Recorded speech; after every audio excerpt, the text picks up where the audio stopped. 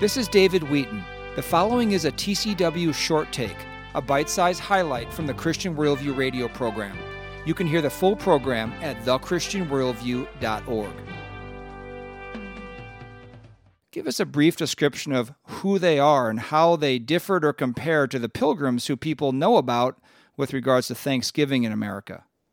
The Puritans were a group of people, especially led by ministers, who from about 1560 to the early 18th century, 1710 or so for a good 150 years, they were very concerned to take the Reformation truths of the 16th century and to apply them powerfully to every area of life so as to live to the glory of God. So think of it this way. The Reformation comes along, you've got Luther, Calvin, and so on, and they rediscover the doctrines of grace that the early church fathers had begun to explore.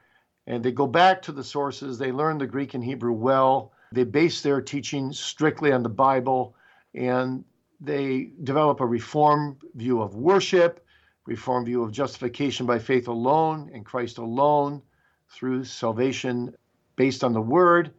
And they're hammering out all these major doctrines. The second generation, the children that grow up, begin to take some of this for granted.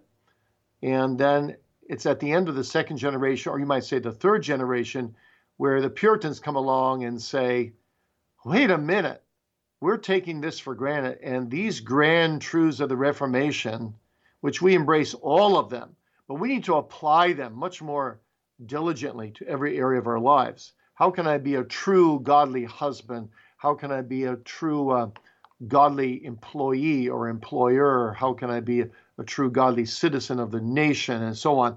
And so the Puritans wanted to thoroughly reform the church according to biblical principles and apply Reformation truth to every area of life and to live a pure life, a godly life. So at first they rejected the name Puritans because it was a derogatory label placed upon them. But later on they came to embrace it and said, you know what? We do really want to live pure before God. But the joy of the Lord is our strength, because they believed that holiness produces happiness. And so I'm convinced, after studying the Puritans for 53 years, that there is no group of people ever on planet Earth that were so joyful as the Puritans. Well, how did they get such a bad rap then, that they were joyless? Well, if you're a Christian, you'll be able to identify with this. Anyone who's a little bit more conservative than you, there's a tendency to put them down, and they make you feel guilty because, well, you're striving for holiness, maybe at a level beyond what you are. And so Christians are often prone to look at those who are to the right of them and say, you're just a bunch of legalists.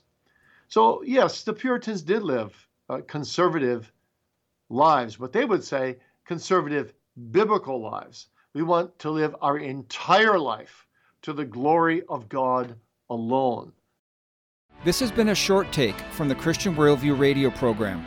To hear the full program and connect with this nonprofit radio ministry, go to thechristianworldview.org. I'm David Wheaton.